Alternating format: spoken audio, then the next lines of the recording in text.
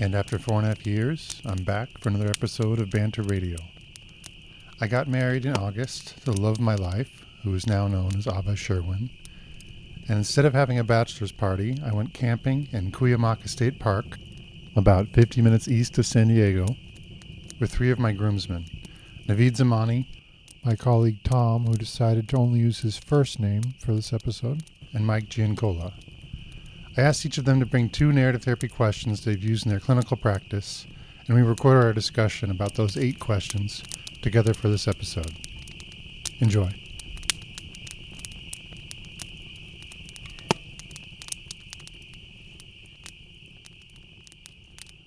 Maybe we could go around and say your names, where you're from, something about your practice.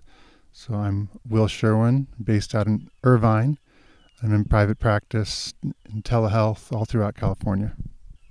I'm Navid Zamani. I'm based out of San Diego, and I work at License to Freedom, which is a nonprofit working with Middle Easterners, families who are experiencing domestic violence. I'm Tom. I'm from San Diego, and I love to live in San Diego. But I really feel so grateful to do the work that I do.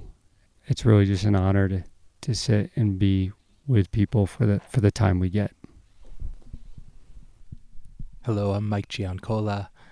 I too live in San Diego, work in private practice, very interested in conversations about how people think about sexual health, sexuality, and also working with men specifically around when they feel like their sexual behavior's gotten out of control.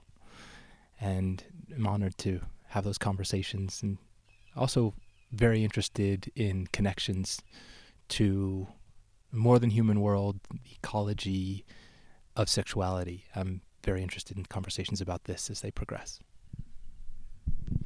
Well, thank you guys. I'll go first to the first question. This I got from an online course the Dulwich Center put out called Reclaiming Lives from Abuse. It's a question from Michael White. If you'd had yourself for a parent, what difference would this have made to your life? I thought it was an interesting question, and made me think and imagine. And I've asked it to some clients, I think with some good effect, especially clients who dealt with abuse in their family growing up and made some commitments to treat other people in different ways were important to them, and they talked about ways that they wouldn't punish their own children for harshly for mistakes, ways that they would have learned to not feel ashamed of themselves for big feelings they were having. And I thought it was an interesting question. It takes people to kind of this imaginative place. If you'd had yourself for a parent, what difference would this have made to your life? And Michael White says a little bit about this question. So, questions of this sort are generally effective in challenging the negative truths of identity that people get recruited into through their experiences of abuse. One's sense of identity is very significantly determined by one's experience of other people's experiences of who one is. And since one's parents are primary in this, so often it is parents who abuse who wind up having the last say about who one is and about how one relates to oneself. Questions of the sort that I've outlined here undermine the authority of parents who abuse, who are mostly men, and open up possibilities for women and men to revise their relationship with their self. So I'm going to try to open up to you 3 and see if you have anything to say about that question.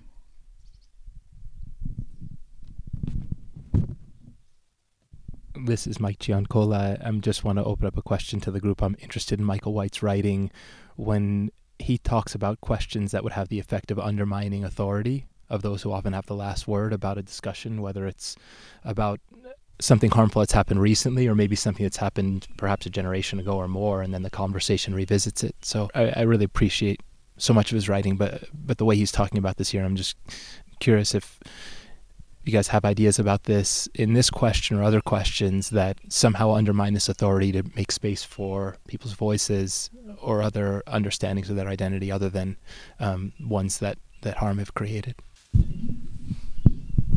Yeah, well, I remember you sharing that question with me outside of this podcast, and I really loved the question.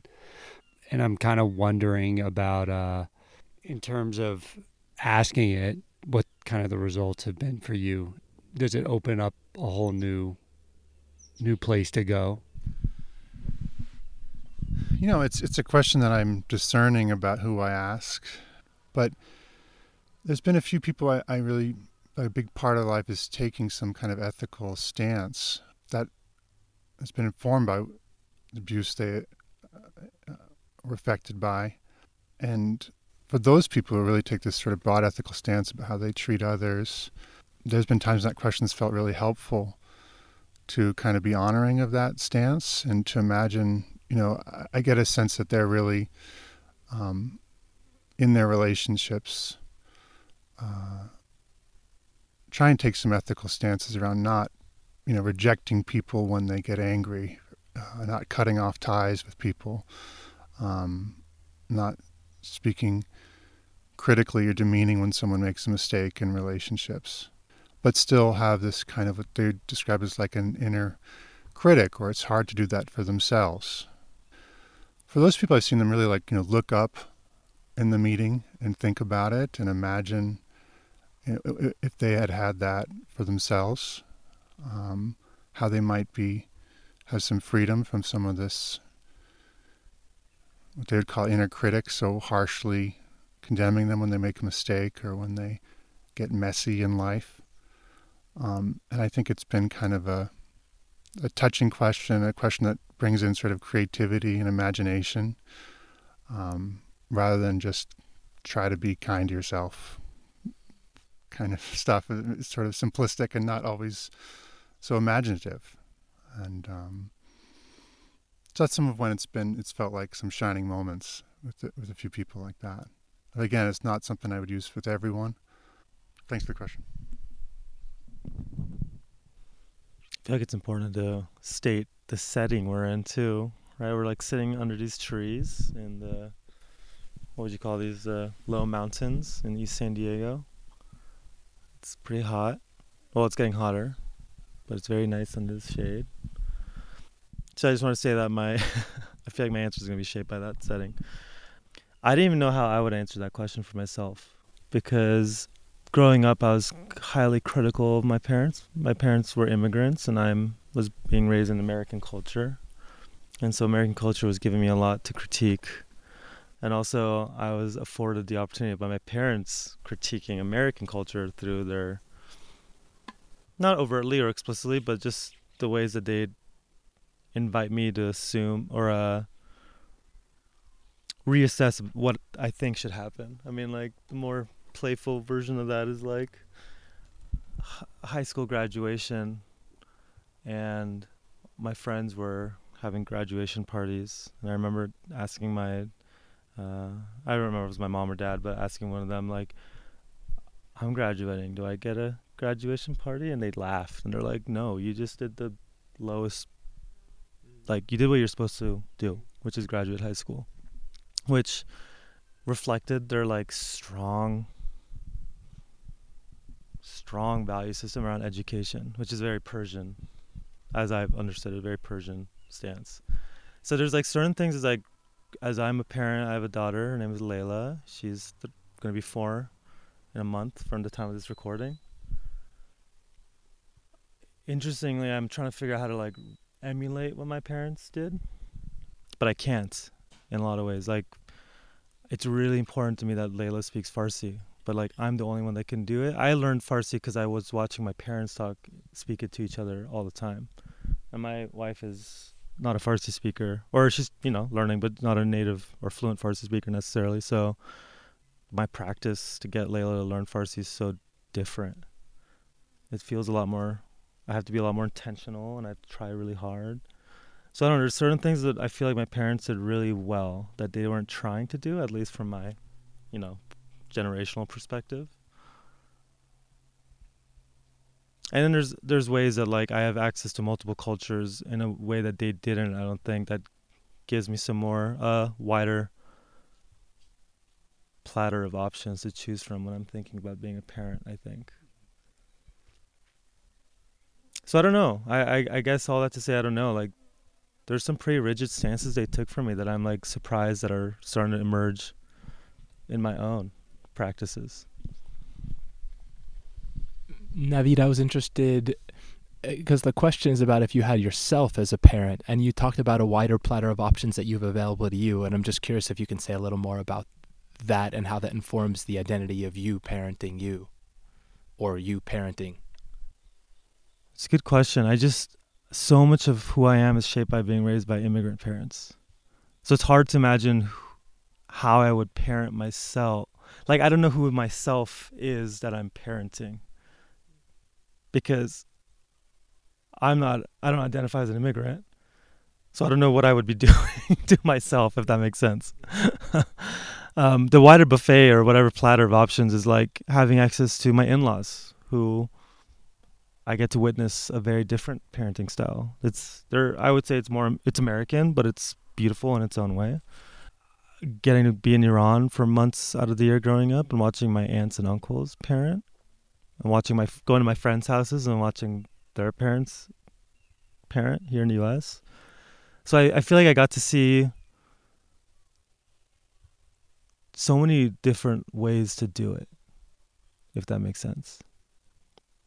And one thing for me that I really appreciate growing up that was really helpful is I never saw my parents drink or do anything, which no judgment on drinking or whatever, but like it's just so culturally normal in the U.S. to drink. Like it's every part of life, your birth, death, celebrations, sadness. It's like woven into every crevice of, as I understand, American culture. And so growing up with parents who like never drank, and the minute music came on, they'd start dancing. You don't need to be like drunk and around a bunch of drunk people to dance. I was like, cool. Like, okay, there's another way of being with substances that isn't like non-consensual in some ways. And I want to do that for my daughter, but I have to take a much firmer stance. It doesn't feel like doing something naturally, if that makes sense. I felt like my parents just kind of, I feel stupid saying this because I don't think it's the case. It's a story as their kid that I'm with, that they were doing stuff more easily and just what felt right. And I feel like I'm like grinding to figure out what's right. I don't know if that answers your question, by the way. It does, and I very much identify with that. And I'm thinking about something I was wanting to bring up Ron Estes and some of his ideas and impact on me. Ron has talked to me about focal distance, and sometimes when we can see our experience, when we're so close to something like parenting, that it's hard to step back and see and know what we're doing. Like, we can know what we do, but do we know what we do does? Kind of thinking about those ideas and getting some distance from it. So I'm wondering what your folks would say about the statement you just made when they were in the thick of doing what you're doing now. They'd probably be irritated because I was and have been highly critical. Well, not like highly critical, but I'm open with my critiques. Especially in my teen years, me and my dad got into it a lot, as I'm sure many people do. So I think they'd be surprised to hear that there's a wonder and fascination, adoration I have for their parenting. Can we stay with this just for another minute? Is that okay, you guys? Because there's another conversation Navid and I have had that I'm sort of fascinated by from a sort of built environment and ecological perspective, the way we're building communities and making longer and longer roads to build houses that are bigger and bigger, that are further and further away from places need to be. And Navid and I were in Orange County recently to see you play, Will. And but as that was getting set up, Navid and I had a chance just to have some one-on-one time before we go to watch you play music. And we pieced this together. Our parents in a lot of ways couldn't be more different. My mother is the daughter of Ashkenazi Jewish immigrants. My father is the grandchild of Italian Roman Catholic immigrants. And yet some of their preferences in consumption and the way, and it's interesting, my parents are not drinkers. They did a lot that you could say was not in accordance with some norms about like, oh, let's go out and get a drink, or let's like they, and they also, we pieced together some of the distances that they lived from big cities, like Orange County vis-a-vis Los Angeles and Nassau County vis-a-vis New York City. And they found these pockets of culture that were largely built around people working, living, and consuming in certain ways around a large city, that had yards, that had certain schools, that had certain like norms that people would look for. Even if they were very, very different, they would all find these sort of suburbs that gravitated around large cities, like as if that was the, if I'm recalling our conversation, that was like the measure of doing well and making it. Not looking at some of the other potential effects of setting up homes, commutes, transport, distance between neighbors, the way resources are allocated in those communities, any number of different, human resources or actual physical resources. And I'm thinking this story doesn't exist just between our families. I'm thinking this is something that people in different generations come to the modern West and assimilate that way. And I'm just thinking about that as, I'm thinking what Michael would say about this conversation too, because I'm wondering if Michael's talking about some of the intimate interactions of parenting, but I think also parenting has to do with like, what, with the limited resources we have and the limited time we have, where might we settle? And what might that mean about the choices that we make in our lives? And I was just interested anyway, Navid, that we pieced together some very different cultural backgrounds and temporal backgrounds about immigration and culture and different things, yet some really similar pathways to find a preference to where our families wanted to settle down. And I don't know, I'm interested in these journeys for people and the choices that they make. And I don't know if there's anything else that you want to say about that. Yeah, I'll just add this piece. I'm curious what these other guys are thinking too, or reflections they have. Yeah, I mean, the thread in there for me is the ways that like inward discourses are exported through imperialism. So like the preference for suburbia during that like city planning era of the 50s and 60s. My dad worked for an American company in Tehran in Iran prior to the revolution, and they had these like little neighborhoods called like Little America, and it was literally like the white picket fence. They just created like a little community of suburbia to show like the brilliance of the United States. And so like my dad would see these and they'd sometimes go in and visit them, and it was like, that's success. So yeah, so when he came out here, like we moved to suburbia. So it is kind of fun to imagine the ways that like our parents were kind of under similar discourses and had similar trajectories laid out for them by various American stakeholders. And that's how that's kind of like created a parallel in our experience. And I would just say something like, somehow that's parenting too.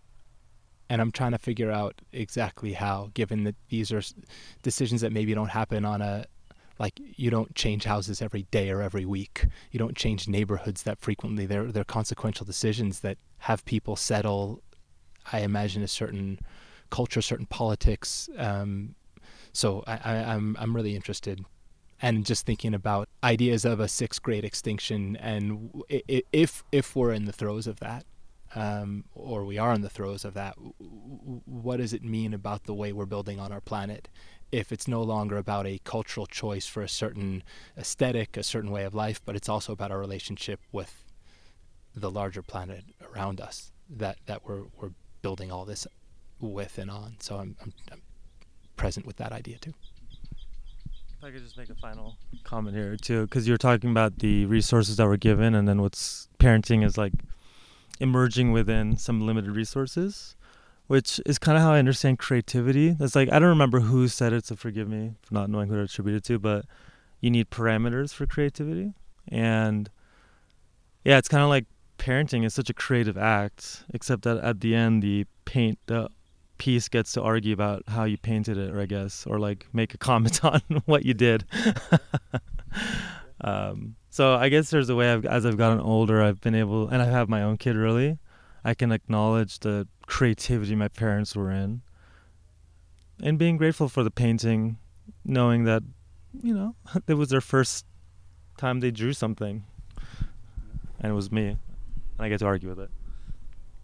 I want to say one last thing to this. Sorry, we're getting into a dialogue and we're keeping these others out. I just want to say one last thing to that, which is just some gratitude around time. That to do everything you just mentioned, it takes time. So I'm grateful for something about time that I'm super, super grateful for, regardless of context. Maybe parents, maybe biological parents, but just adults writ large make time for next generations to be in activity together in some respectful and caring ways. So, sorry about that. Thank you, guys. I just want to say, Will, see how open and awesome your question, what it created. That was my point in the beginning. So, well, thank you guys. So the question again was, if you'd had yourself for a parent, what difference would this have made to your life? I also like about this question, it's not like, how would your life have been better? It's what difference would this have made? And that, again, comes from the online course you can find at Dulwich Center's website, Reclaiming Lives from Abuse.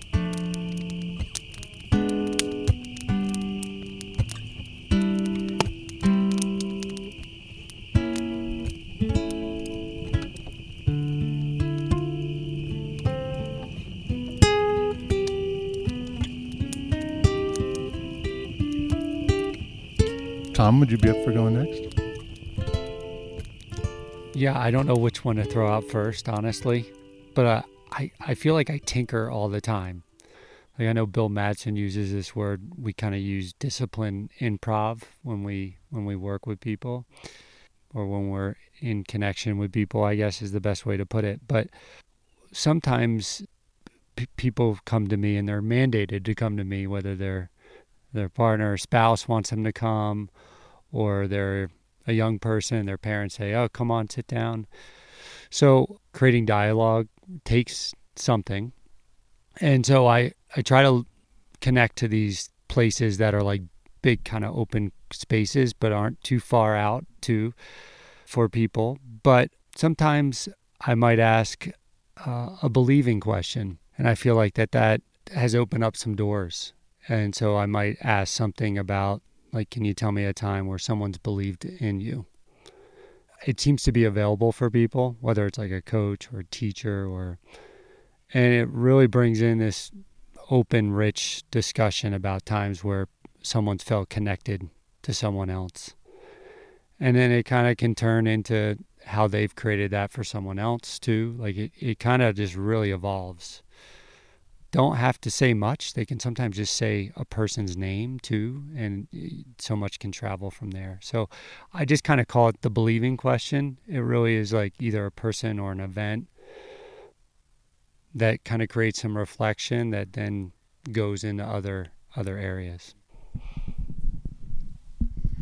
It makes me think of a book I was reading by Pat Pattison about songwriting. And he talked about how verbs are very powerful in songs. So he's like, pay attention to your verbs and believe, who believed in you. That verb believing, it's kind of evocative. It doesn't need to be answered like technically, what does it mean to believe in someone, but it's evocative of someone who believed in you. I think it takes me to, specific people, right away, and kind of how it's an evocative verb. Yeah, I guess I'm curious, like, does it come easily for people to share someone who believed in them? I think sometimes it does. Sometimes it's really available, and sometimes it's not. Sometimes I have to kind of transition to a person. I kind of wait a little bit to ask it. It's not one of my first questions I throw out to people, but it's one where we kind of get eventually warmed up, and I'll take a risk and try it. But because I know that there are people that might come to us and where that's really not available, and that question could kind of go in a different direction and cause kind of something different. So it's kind of handle with care question in a way. It's not one I would throw out, but it's one where if the moment is right, if there is such a thing, and you feel like the person has that available to them, or they've hinted on times where they felt believed in, I think then it's a good time to kind of bring it forward. But boy, like it really like opens the door to how they want to be treated sometimes. It opens the door to maybe relationships they want to have in the future. I remember training with David Epstein, and he was asking somebody these initial questions, and someone asked him, "What's guiding you in these first meetings with somebody?" And he said, "I'm trying to find a relationship, like a preferred relationship, to ask a lot about." But that's like his jumping off point, is trying to find a preferred relationship. Tom, thanks for this question. And as I imagine being asked this question, it lit some things up for me that I wanted to share. I could think of people that believed in me, but then I also thought, from like a reauthoring perspective, I hadn't thought about a lot of the activity of being believed in, like things that I saw in their face or in their tone or things that they'd done. So I'm just thinking about, in some of the ways that we might talk about reauthoring in narrative therapy, like from an identity perspective, when you asked the question, I was like, oh, yeah, there are some people that have really believed in me. I'm really grateful for them. But then I thought, how? Like, how'd they do that? And then some other memories came in that I had never thought about until you mentioned that question right now. And there's time, like I get it. I'll stop there and just say, like, I could imagine that being really rich. And I'm curious if it's really rich when people get into some of the so-called landscape of action or some of the finer memories of people believing in them. Yeah, I think that's where it gets like fun. The methodology of someone believing in you, the verb or the action of it. We can get in these like spaces of time that become really kind of adventurous terrain, I guess, in a way. How do you know that they were believing in you is like a question that sometimes comes on the back end of that. And then those answers are really like fun. I do like when someone wants to kind of go down this road with us, then kind of turning it into them believing in someone else too, and how that's influenced them in ways of relating.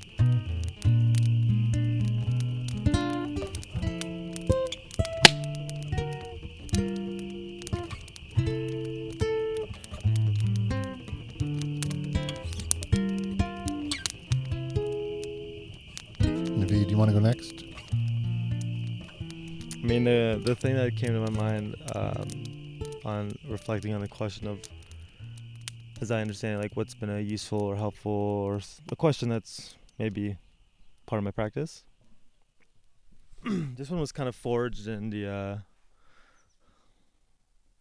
oven of a contentious relationship, which are sometimes some of my better questions come out of, for better or for worse. I'll preface this by saying that, like, I really believe that the work of therapy is philosophical, and I think the influence of a professional field and the psychologizing of experience that strips kind of like the richness in politics kind of renders out the philosophical aspects of our work. But this question actually was asked to me by a client who, gonna obscure details, but Farsi-speaking family.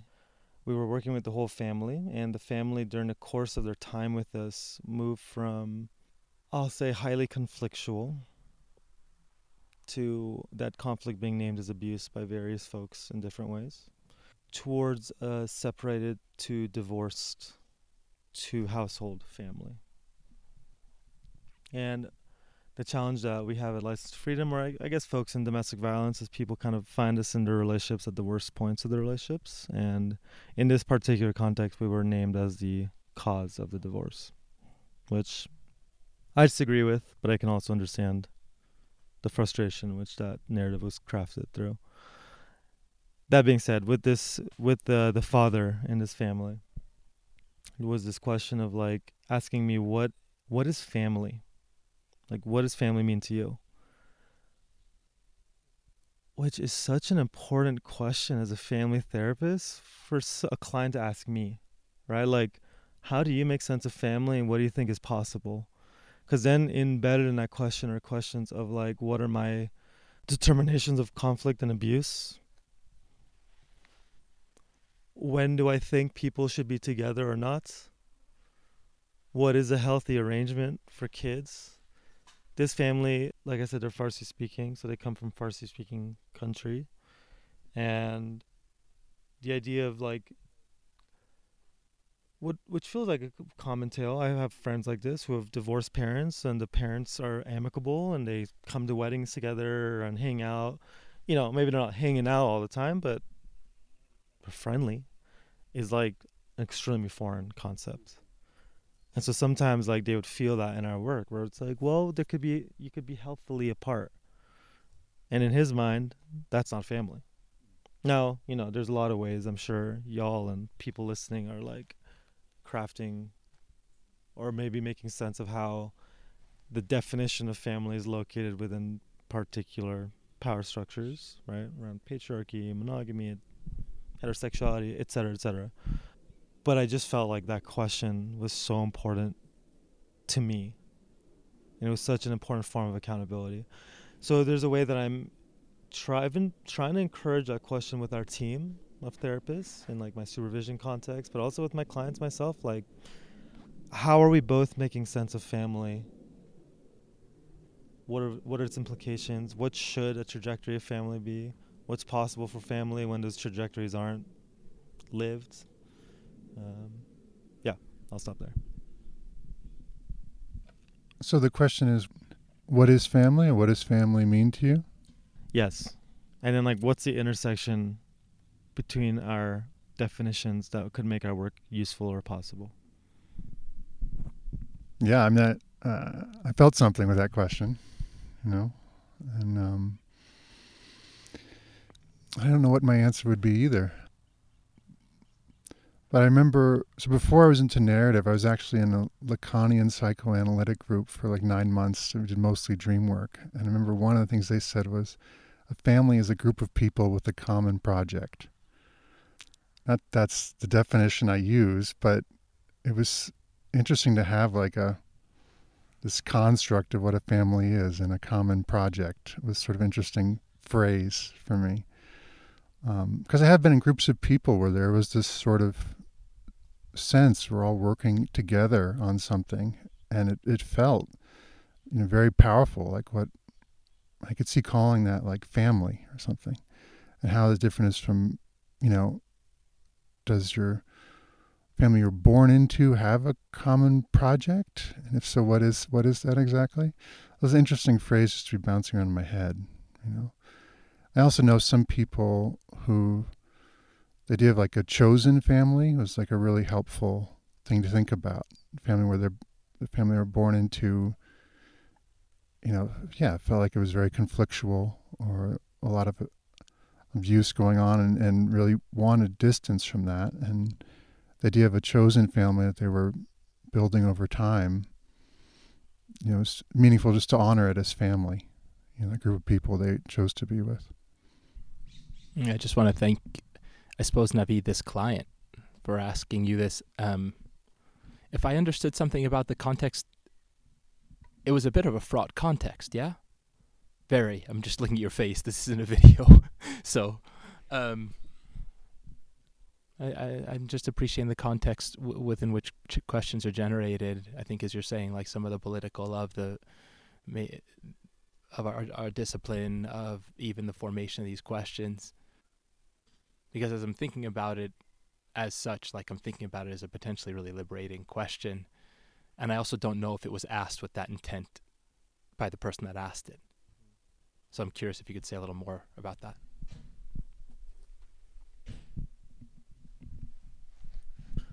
I think this client would be surprised to hear me mentioning this question this way, because it was fraught. It was in a moment of deep frustration he had with us and our team. Basically, the question was asked during a period where his partner was leaving the relationship and had to go to the shelter, and ways that our team was working with him and also supporting her in making those moves. And so his question was like, I can't get a sense of what you're committed to. Like, you say you're a family therapist, but you're encouraging my family to split. And yeah, I experienced the question as a really critical form of accountability that he was inviting me into. Like, speak to how you're thinking about your work and the influence it's having on my family.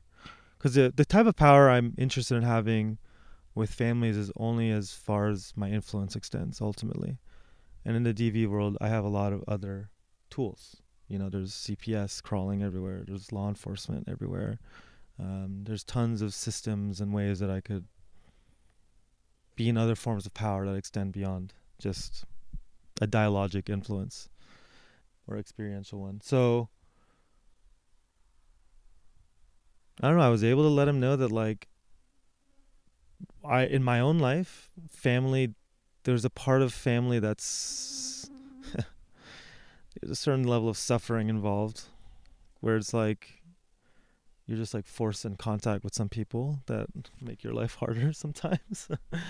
But also you're in contact with those people because there's like such a long history with them, and there's things around bloodline that I'm always trying to be in resistance to. But my Persian history and culture like crafts a very strong border around, so it's hard to penetrate sometimes for me, as much as I want to. But consent is a part of family for me. Like, and in my mind, once consent is trespass, and again, there's a spectrum here in varying degrees, and consent is named by the parties involved. But once that consent is trespass, like, that feels more important to me than some notion of family, if that makes sense. And I think it was helpful for us in our conversation that distinction was made clear, because I think he had a different definition about that, especially as an immigrant man who came to the U.S. and all the power structures he was familiar with completely changed, for better, for worse. And him being in the middle of that change couldn't see the better, which I understood, because he was finding himself isolated. So anyways, I could go on about that, but I don't know if that answers your question. I want you to go on about that. Were you speaking with him in Farsi? If you remember, could you say in Farsi and then in English what you said to him to let him know that your belief about family also included consent, and that once that was crossed, the relationship or the meaning of family might be remarkably changed? I'm sorry, I'm loosely paraphrasing what you just said. Can you remember what you said to him?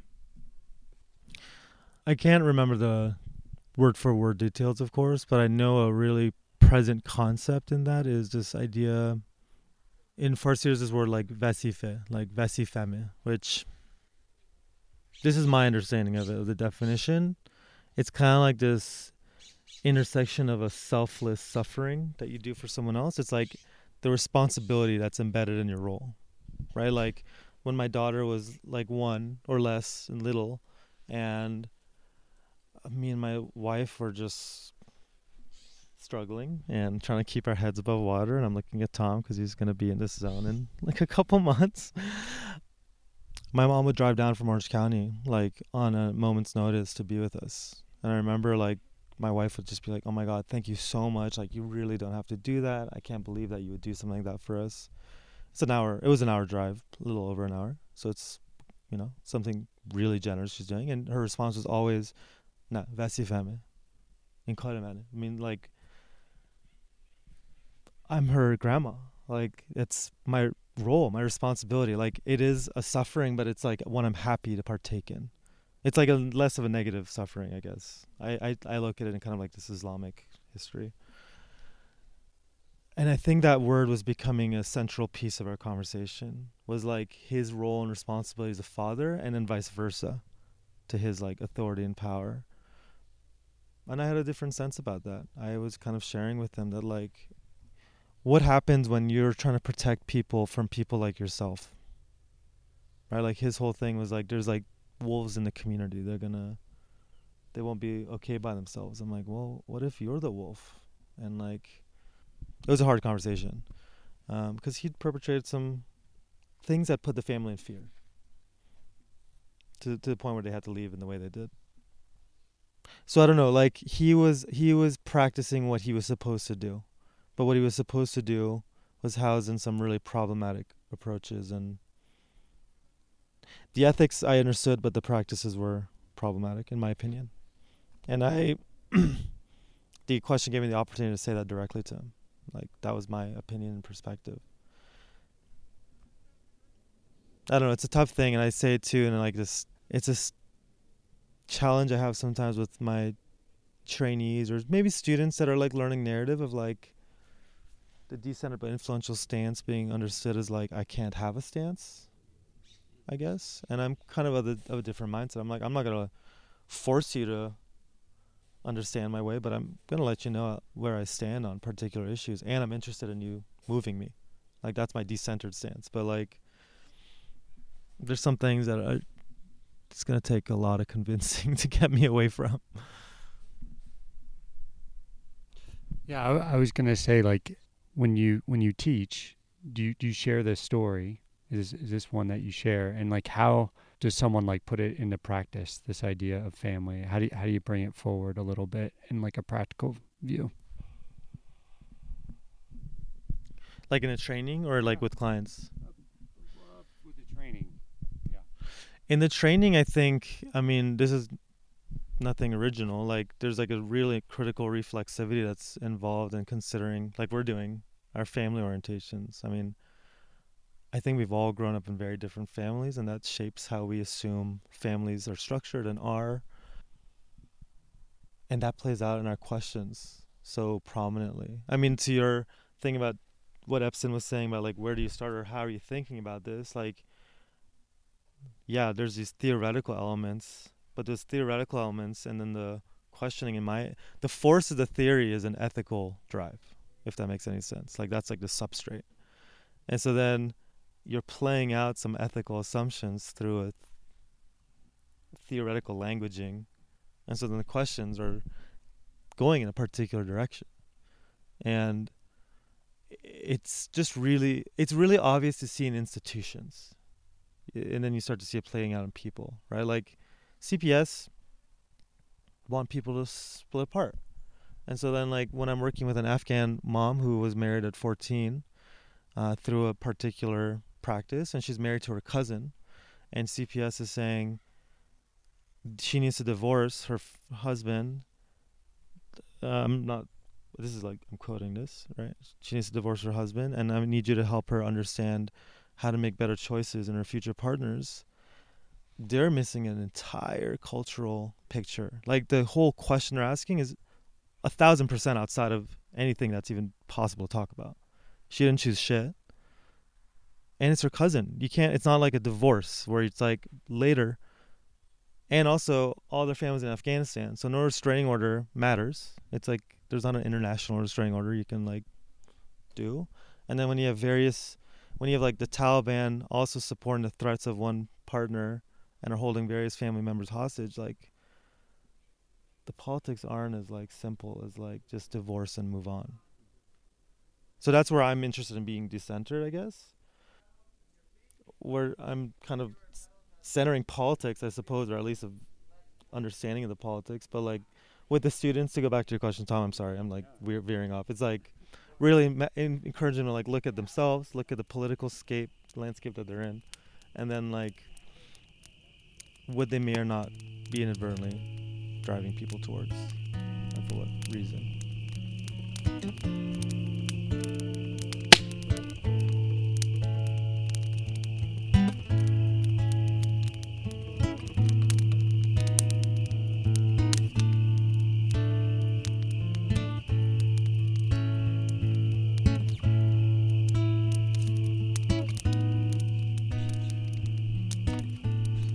With this first question, this is Mike Giancola. With this first question, I want to say that something, Navid, that you just said is helping me to frame this a bit, and I want to make sure I've got it right. I think you said something like the ethics are the force behind the work or that informs the work. Yeah? Yeah, that's really helpful. Thank you. And it's helpful because the question is one of identity, and it's It's, I guess, simply, can you tell me about your erotic self? And some context, very often when people consult with me, it's male identifying people who consider themselves in highly problematic sexual behaviors. They will often call themselves sex addicts, which is also a contested term in the field that I work in. And I just want to go with their language and how they're thinking about problems. And we'll often talk about some of the problems they're going through when we initially talk. And if I ask them a bit, usually around the end of the time, maybe during our first hour or second hour together, about, can you tell me a bit about your erotic self? They will often look at me like a little blankly, like, well, what does that have to do with anything? Like, I'm here to fix something. Like, there's something wrong here. What difference does my erotic self, if I even know what that is, make to the work we're going to do? Because I'm just here to stop something. Like, I just need to stop what I'm doing, whatever sort of behavior that might be. Most often the context that I'm in, it's men that are in a relationship to the internet, in their home, in their workplace, looking at sexually explicit material, men that are in relationships that are outside of their relationship agreement and are exploiting their relationship agreements, and their partners aren't aware of it. Or some partners are aware of it and now they're coming to work with me as a consequence. So this question, can you tell me a bit about your erotic self, is sort of like, might feel like 100,000 miles away from that. And so, Navid, when you say something like the ethics are the force behind the work, some of my ethics in this are that every person has sexual imaginings, every person has sexual fantasies, every person has desires that are informed by their sexual imaginings and fantasies, and very often through different societal forces, giving voice, giving story to those is often taboo or forbidden. To be able to speak to those in a way that speaks to what we might find erotic. And I include this word because often, not always, but often, what we encounter as erotic in our experience may not fit with some of the ways we identify in our public lives, even in our familial lives. It's a very private space that might just exist between us and a partner, or if it exists between us and other people, like a real need to check out the ethics and the safety of that, or even with a partner, given the amount of non-consensual activity that there is within partnerships. So, yeah, maybe I'll slow down there and just say, this feels like an important question to me because I'm suspicious of the amount of space that we give ourselves and that we give one another to story out some of the most sacred, influential, sometimes risque, sometimes shame-inducing. Like, I really like this, but I don't know if I'd want anybody else to know this. Feelings about what we fantasize about and what we desire. And very often asking this question has led to conversations of, at very least, people being able to story something that hitherto has been maybe expressed in actions or certain ways of talking or certain ways of acting, but hasn't actually been made explicit as part of who they are and where they stand about that from a sort of erotic, sexual, relational perspective. So, Can you tell me about your erotic self? Did I have that right? Yeah. Okay. I'm curious about how long this question's been with you, and I wonder how if it's evolved from some other questions. It strikes me as like, this initial question exploring this direction of inquiry around eroticism, sexuality. It's different than asking, what's your sexual orientation? It's much broader, I think. Can you tell me about your erotic self? And yeah, how long has this way of phrasing it been with you? And did it evolve from something else when you were initially starting to ask people about their erotic selves, their sexuality? there's probably a really long answer to this, but the shorter answer is it's been evolving through relationships to a mentor of mine, Doug Braun Harvey, who talks about sexual health conversations based in 6 principles: consent, non-exploitation, honesty, protection from HIV, STI, and unwanted pregnancy, shared values and mutual pleasure. And it's the last principle of mutual pleasure that I think Doug has over the years engaged me and many, many others about how we have pleasure-focused conversations, how we actually ask people with their consent to understand what brings them pleasure and what brings the people they're engaged with pleasure. And I think from there, Doug is asked about things like erotic experience, peak erotic experience, and I think it's evolved to, for me, something about sort of an erotic self or an erotic identity line of questioning. But I'm really appreciative, going back to these 6 principles. They're really dear to me. They're really important to me, and Doug's teaching about them because there's such a diversity in what people imagine and fantasize about and then actually do sexually that when I think about those principles, it gives me a place to start from to ask people where they position themselves with respect to consent. I mean, Navid was just talking about that with a family. I'm talking about it now in terms of intimate and sexual relations. But it gives me a place to start to frame some questions. And some of those are about pleasure, even when a client might go like, wait, what's pleasure got to do with this? But I think having an understanding of what brings pleasure so that it can be dialogue with a partner, and then people ultimately can be seen by a partner or person that they're intimate with, could be different from just the doing of some activities without an understanding of why that's dear to a person, why they enjoy doing some of those things.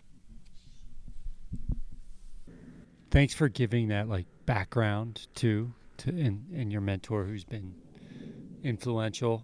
I'm kind of curious, is this like a question you find yourself asking in a first session?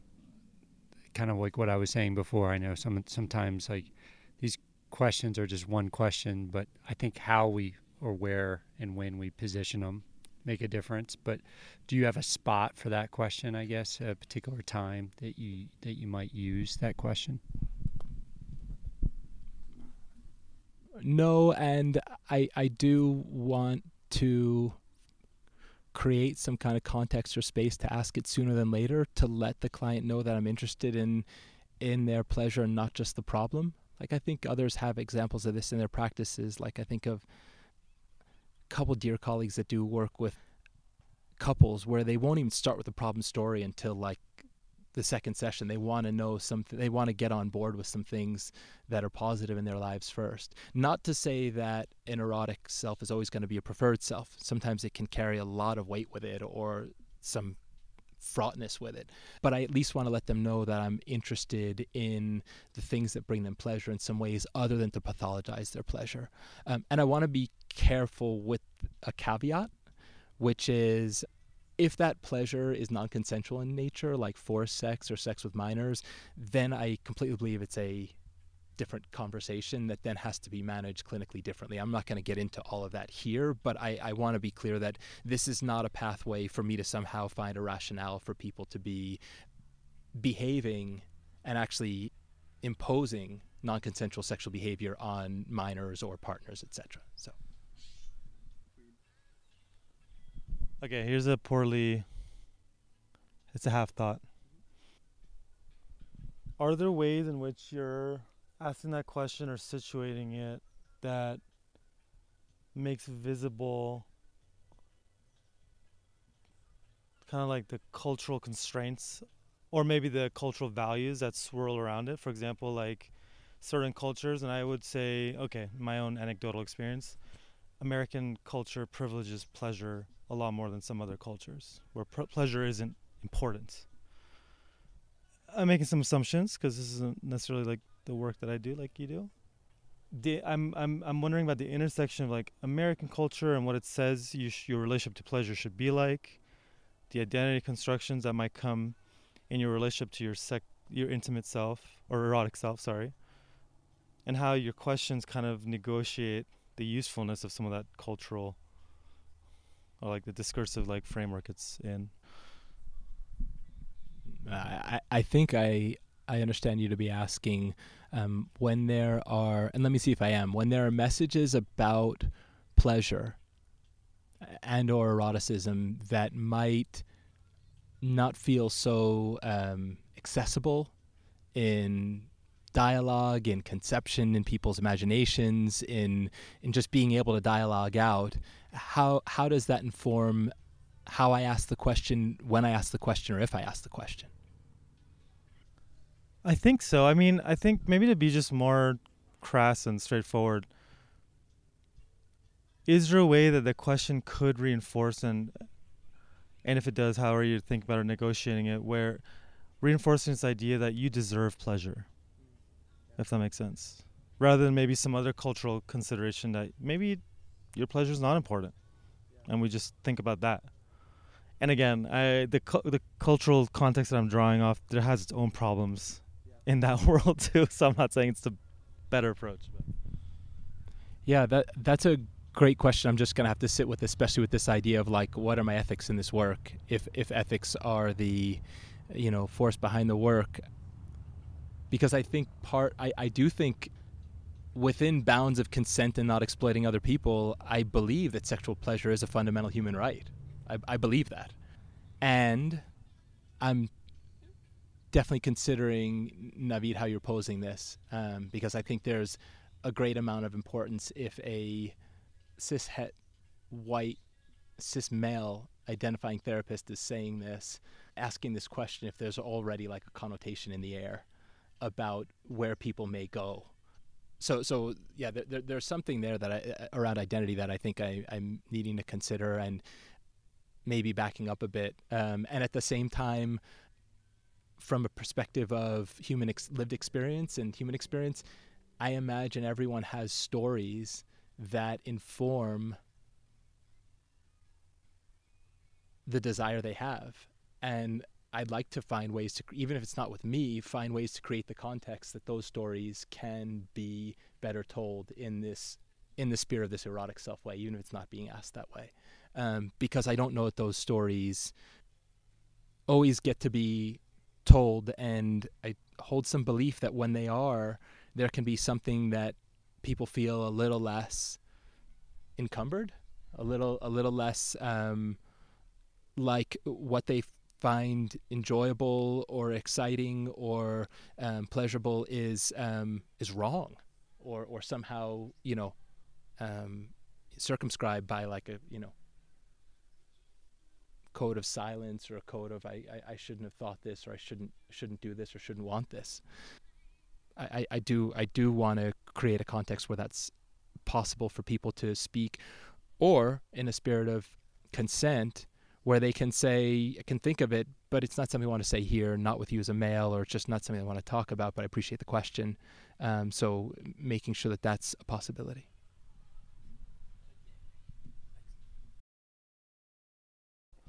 So my second question, I heard from Marcianne Rivas, who told me about a paper her friend and colleague Luke Quinn, up near the Seattle area, wrote for his master's program in social work, and it's "What Would Love Do?" And I've asked that recently to someone who was really in a lot of pain and distress around the climate crisis, really caught between ignoring it on one hand and obsessively thinking about it in all aspects.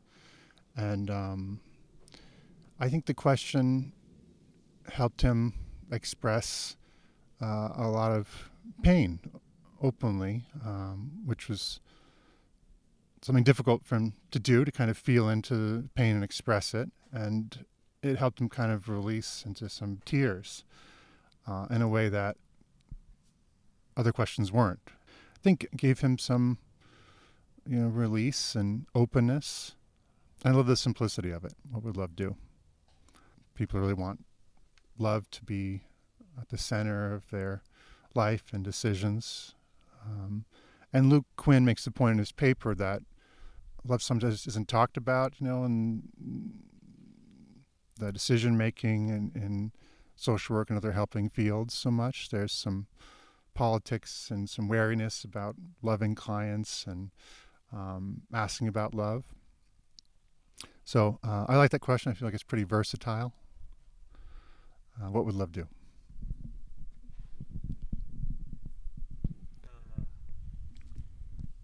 I just want to speak to the effects of this question being asked right now. Well, I'm not even sure how to speak it, but I just want to speak to some of the effects.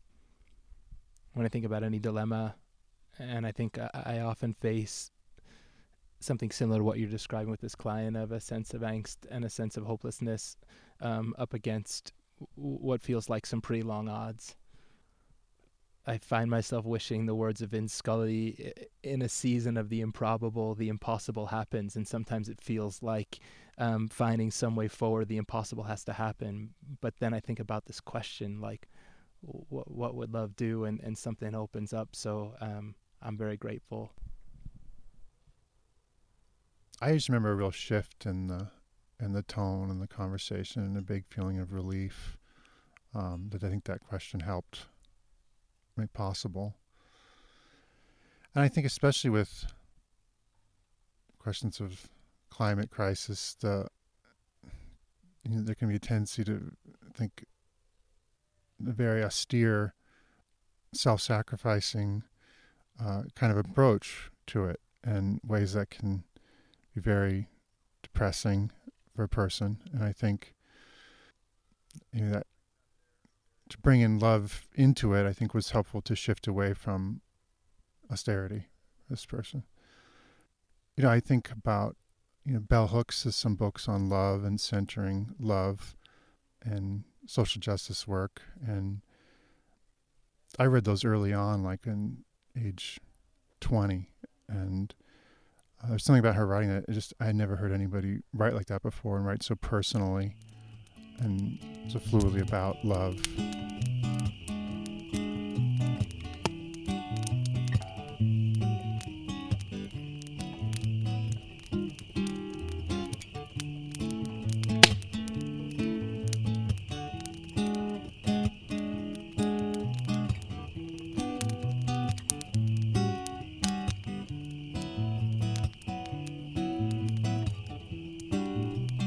Yeah, very context driven in general, but I love the question stem of how did you come to know that?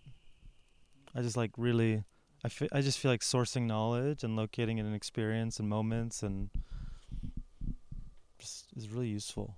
I think it kind of allows a little space from our ideas in a way that's helpful, and can also like trace lineage in ways that's can encourage connection and the linking of lives in various ways. So yeah, that question of how did you come to know that is one that it's pretty present from men's group, like working with men who've are offenders of violence, to men who are survivors of violence, to all other contexts too. I just use that gender to craft a spectrum. But yeah.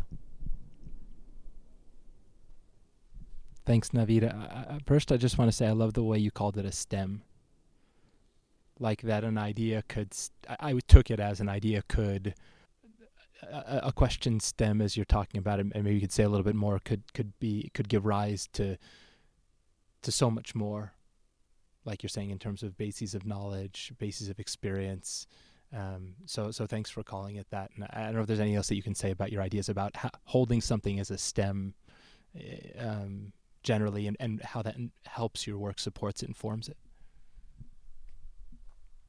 It's my attempt at staying really connected to context, because I think the idea of a question stem, like you're saying, allows for it to be located in its usefulness, not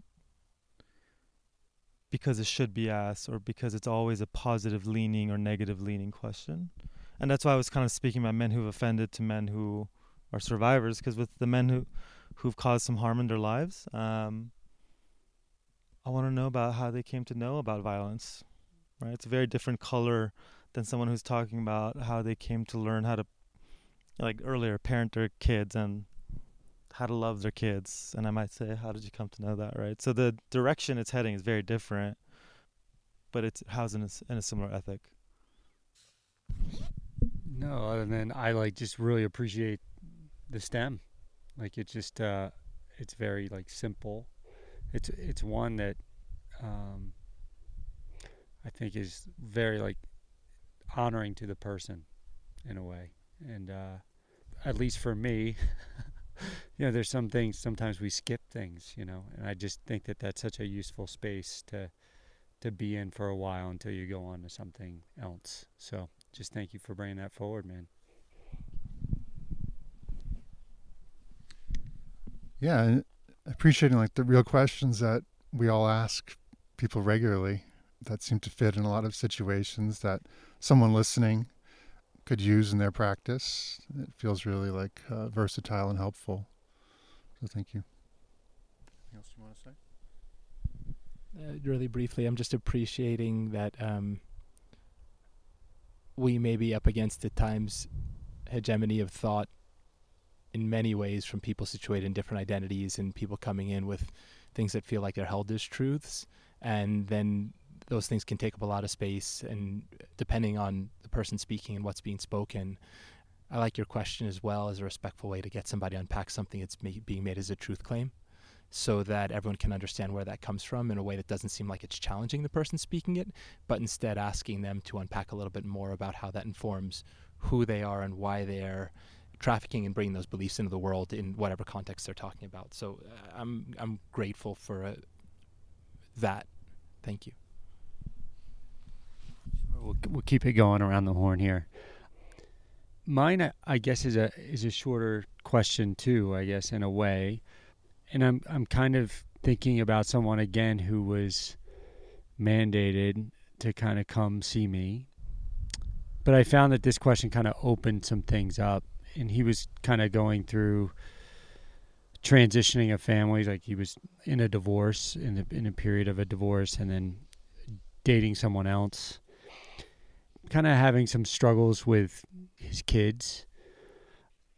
A question or stem, I'll get to it, that I think opened up a lot for us was what, imagine down the line your kids are talking about you and talking about this time.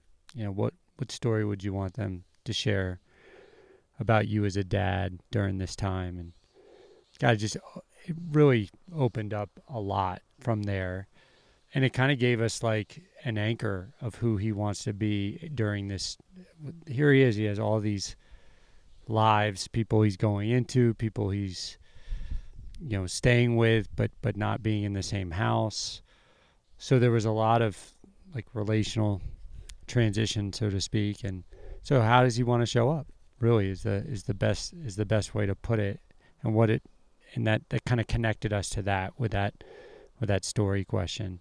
And sometimes I really fumble over the miracle question. I'm not like a great miracle question person. So I tried finding other simpler ways where people could talk about what they prefer. And I found that this story question tends, and it's not a new narrative question at all, but it tends to elicit so much more in the engagements I have with people than kind of the miracle question. I just find it to be like a sweeter spot almost in those early stages of us anchoring in something. I can imagine as a parent liking that space to be opened up about what you hope your child says about you about this time, to be able to stop and reflect on that and imagine the future and imagine what they'd hope they say about you as a parent. And sometimes it doesn't feel like there's a lot of time for those kind of reflections. I can see how that would be helpful and meaningful. It's fun being lumped into the parents because it feels like it does Mike a disservice because he's been doing it much harder and longer than I have. But yeah, me and Mike know some stuff. But I will say, I love that question. It's one that feels really important in some of the domestic violence work I do. It's really easy to talk about the challenges or the sadness or disadvantages, whatever you want to call it, of kids being involved in domestic violence stuff. But one of the benefits, generally speaking, very generally, is the ways that like bringing in that question helps parents orient to what they're doing a little bit more clearly, especially when they're like caught up in like how to hurt the other. Bringing in like what are your kids seeing of you right now is a useful snapback to preferred practices and ethics and stances as a parent. Like, yeah, you're successfully getting back at your partner, and your kids are also watching you hurt their mom or dad. What does that mean? Thanks, Tom. I'm grateful for this question. And adding on to what Navid said, I'll only say that I can imagine it being really helpful as minds sometimes want to loop in different ways, but loop as a metaphor for staying out of the present and rooted in some past memories and repetition of past stories that aren't always helpful or ever helpful. I think Thich Nhat Hanh has called this like the prison of the past, where we just keep ourselves stuck in a place that's wholly unhelpful. And that this, in the way that you've talked about it, feels like a possibility for liberation, if nothing else, into this present moment, to recall why someone is dear to another in their home, in their family, in their parenting, and to come back to here for what's possible now.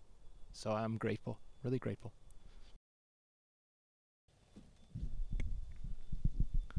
So actually, this is my second question, but I had wanted to say before even starting that there's something about a way, well, first of all, adding to something Navid said about being informed by this context, like being here in a chaparral plain, about 40 miles east of the Pacific Ocean at elevation with some nature that just seems to constantly reveal.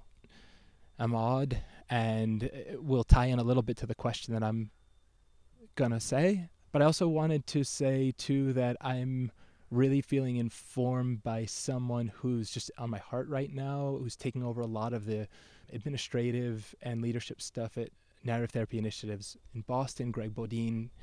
Greg recently wrote an email newsletter about ways of speaking in certainty versus ways of offering in tentativeness, and that there can be a difference in some ways of coming at any conversation, the difference that our stance might make, depending on how we're approaching it with our language, our tone. And so there's something about when I'm with Greg that I'm remembering, because there's always a temptation, being a male-bodied, male-minded person, of just like moving into, let me tell you something, that holding Greg with me helps me to resist.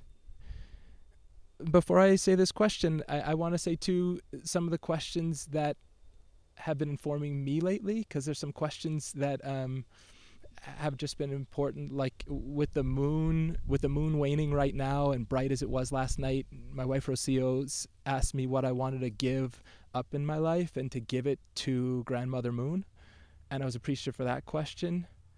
My daughter Elena and my daughter Lily, my children, moving from daughter to children, said to me, what's this connected to, Dad? Like, Dad, what's this connected to? And we'll sometimes play a game about what's this connected to. Like there's a tree right here, and we might talk about what the tree is connected to and the root system and the different networks in the ground. And so some questions about connection.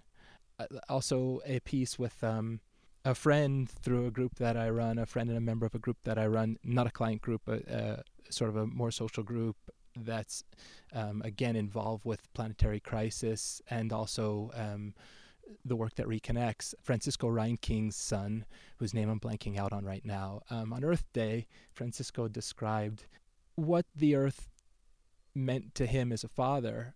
And when he got done with this description of the Earth kind of as this nurturer and this caretaker of us, his son said to him, what can we bring the Earth? And I like repeating some of these questions because they feel very, very important and connected to me for how why I want to keep going. There's also one last one too, and it's questions that were asked under some duress. I was sleeping on an island with Ron Estes, and we're asking each other questions about the position of stars in the sky and where stars are oriented and what they're named. And the duress part is secondary, but like asking people about the names of things so that they don't get forgotten, I think, is just really important to me too. I sometimes think that it's comfortable to ask questions when we're comfortable, but if we're under duress, like how do we get those questions off too? So I'm thinking about that.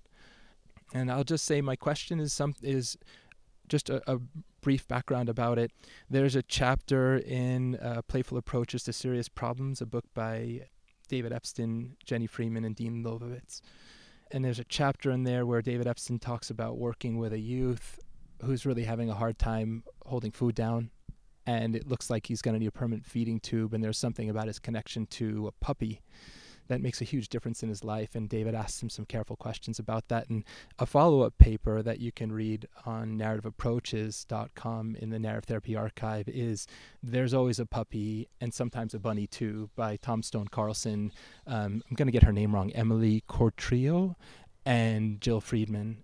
And the follow-up paper to me was interesting because Tom and company were interested in asking David, like, how is it that you find these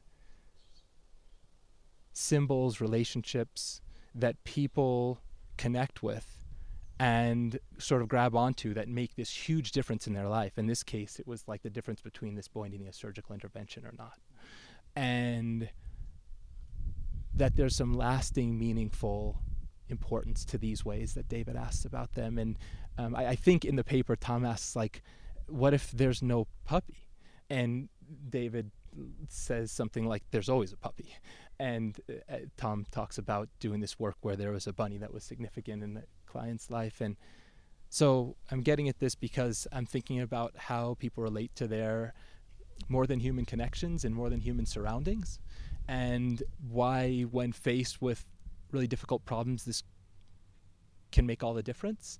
The question goes something like, with respect to this problem, is there an animal that you most connect to when this problem is at its most difficult? People will sometimes look at me quizzically, and then the response that I most often get is like this change in face and then like a smile, and then people will come out with an animal. And then I'll ask them about the part of them that most resonates in terms of that animal's presence physiologically for them. Like, I've had people talk about a lion's heart. I've had people talk about being able to swim like aquatic animals, people being able to get small in places like iguanas and lizards. And the variety of answers I get from people is fascinating as far as like what they would do if the spirit of that animal were with them.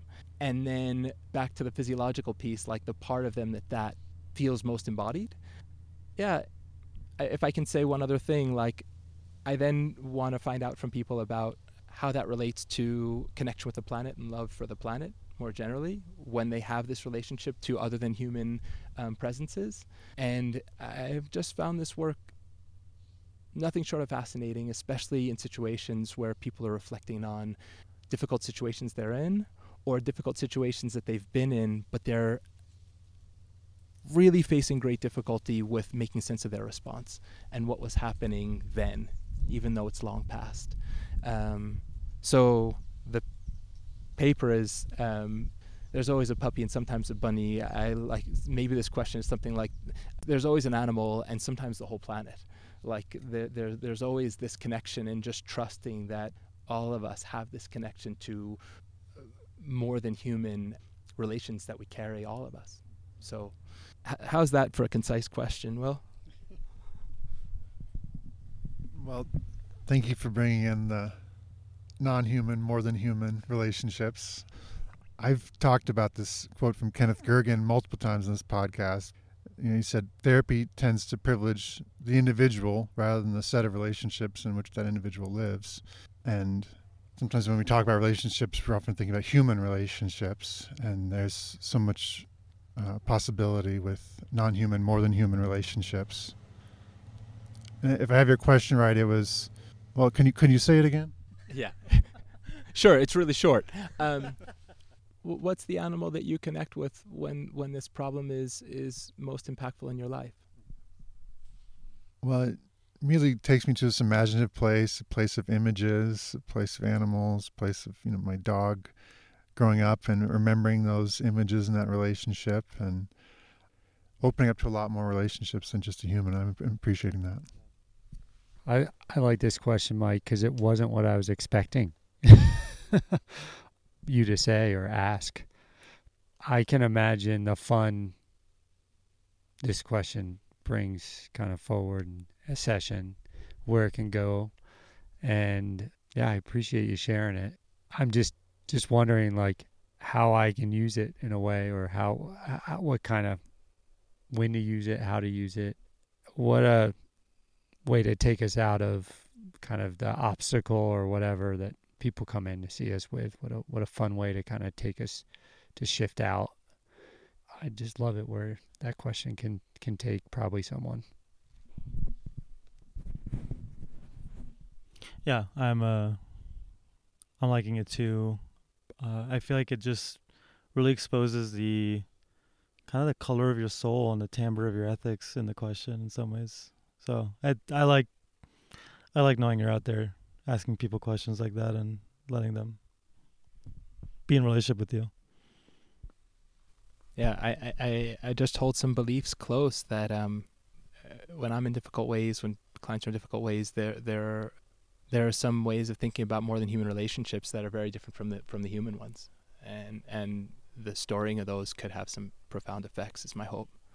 And if there's a last piece, because I keep bringing it up about the extinction piece, this mass extinction piece, like a restoring of and a love for those relationships, I think leads to a restoring of a love for this context that is us. Like, I wouldn't be here without the sustenance of this air I'm breathing, the clean air that I'm breathing, the water that I'm drinking, the sun that rose this morning. So there's something about the connectedness to planet that I'm imagining all of this hopefully leads back to, as we come into some questions about how we exist in some increasingly fraught situations on the planet. So that's just another background hope for helping to create some stories that give people ideas about how to be in some difficult times. So Let's wrap up here. Okay, we'll do some closing words. Thank you, Navid Zamani, Tom, Michael Giancola, for sharing this time together and your thoughts and your questions. And I feel enriched by all the questions and motivated to make a list, try them out myself. Thank you all very much. And if you have any closing words, I'll pass that around the circle. Thanks, Will, for this. Wishing you and Ava a lifetime of joy and pleasure and fun and access to people and questions in tough moments. Yeah, thanks, Will, for putting this together. This is a celebratory time for you. You know, it's been fun to kind of be on the sideline of you and Ava. I remember when you first were getting together, and it was really cool. And I hope, you know, you guys just you celebrate this time, because it's like a special time. So, but thank you for doing this too, because it's a question I think that circulates through so many people's heads of, okay, what's out there, you know, like sometimes like questions sort of not get stale, but they have a way of sort of like, I need some new stuff. I need to try some new things that fit with me. And so I think that this forum kind of can present that for people. It has for me, at least. I'm so grateful for this time. Thank you, three of you. Thank you so much, Will.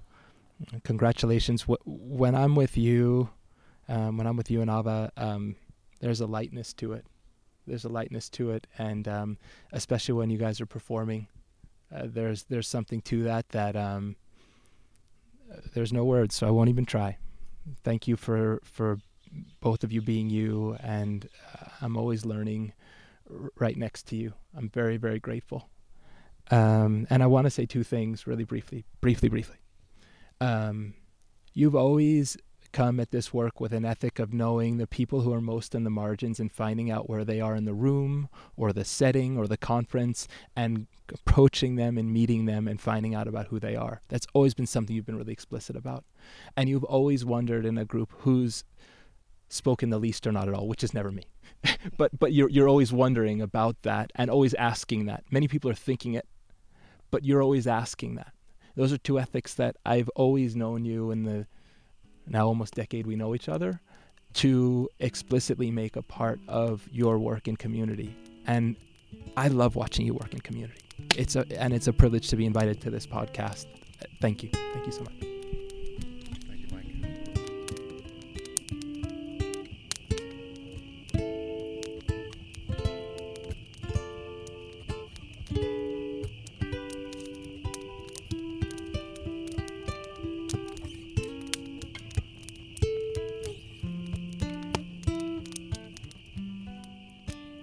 Thanks again to Mike Giancola, Tom, and Navid Zamani.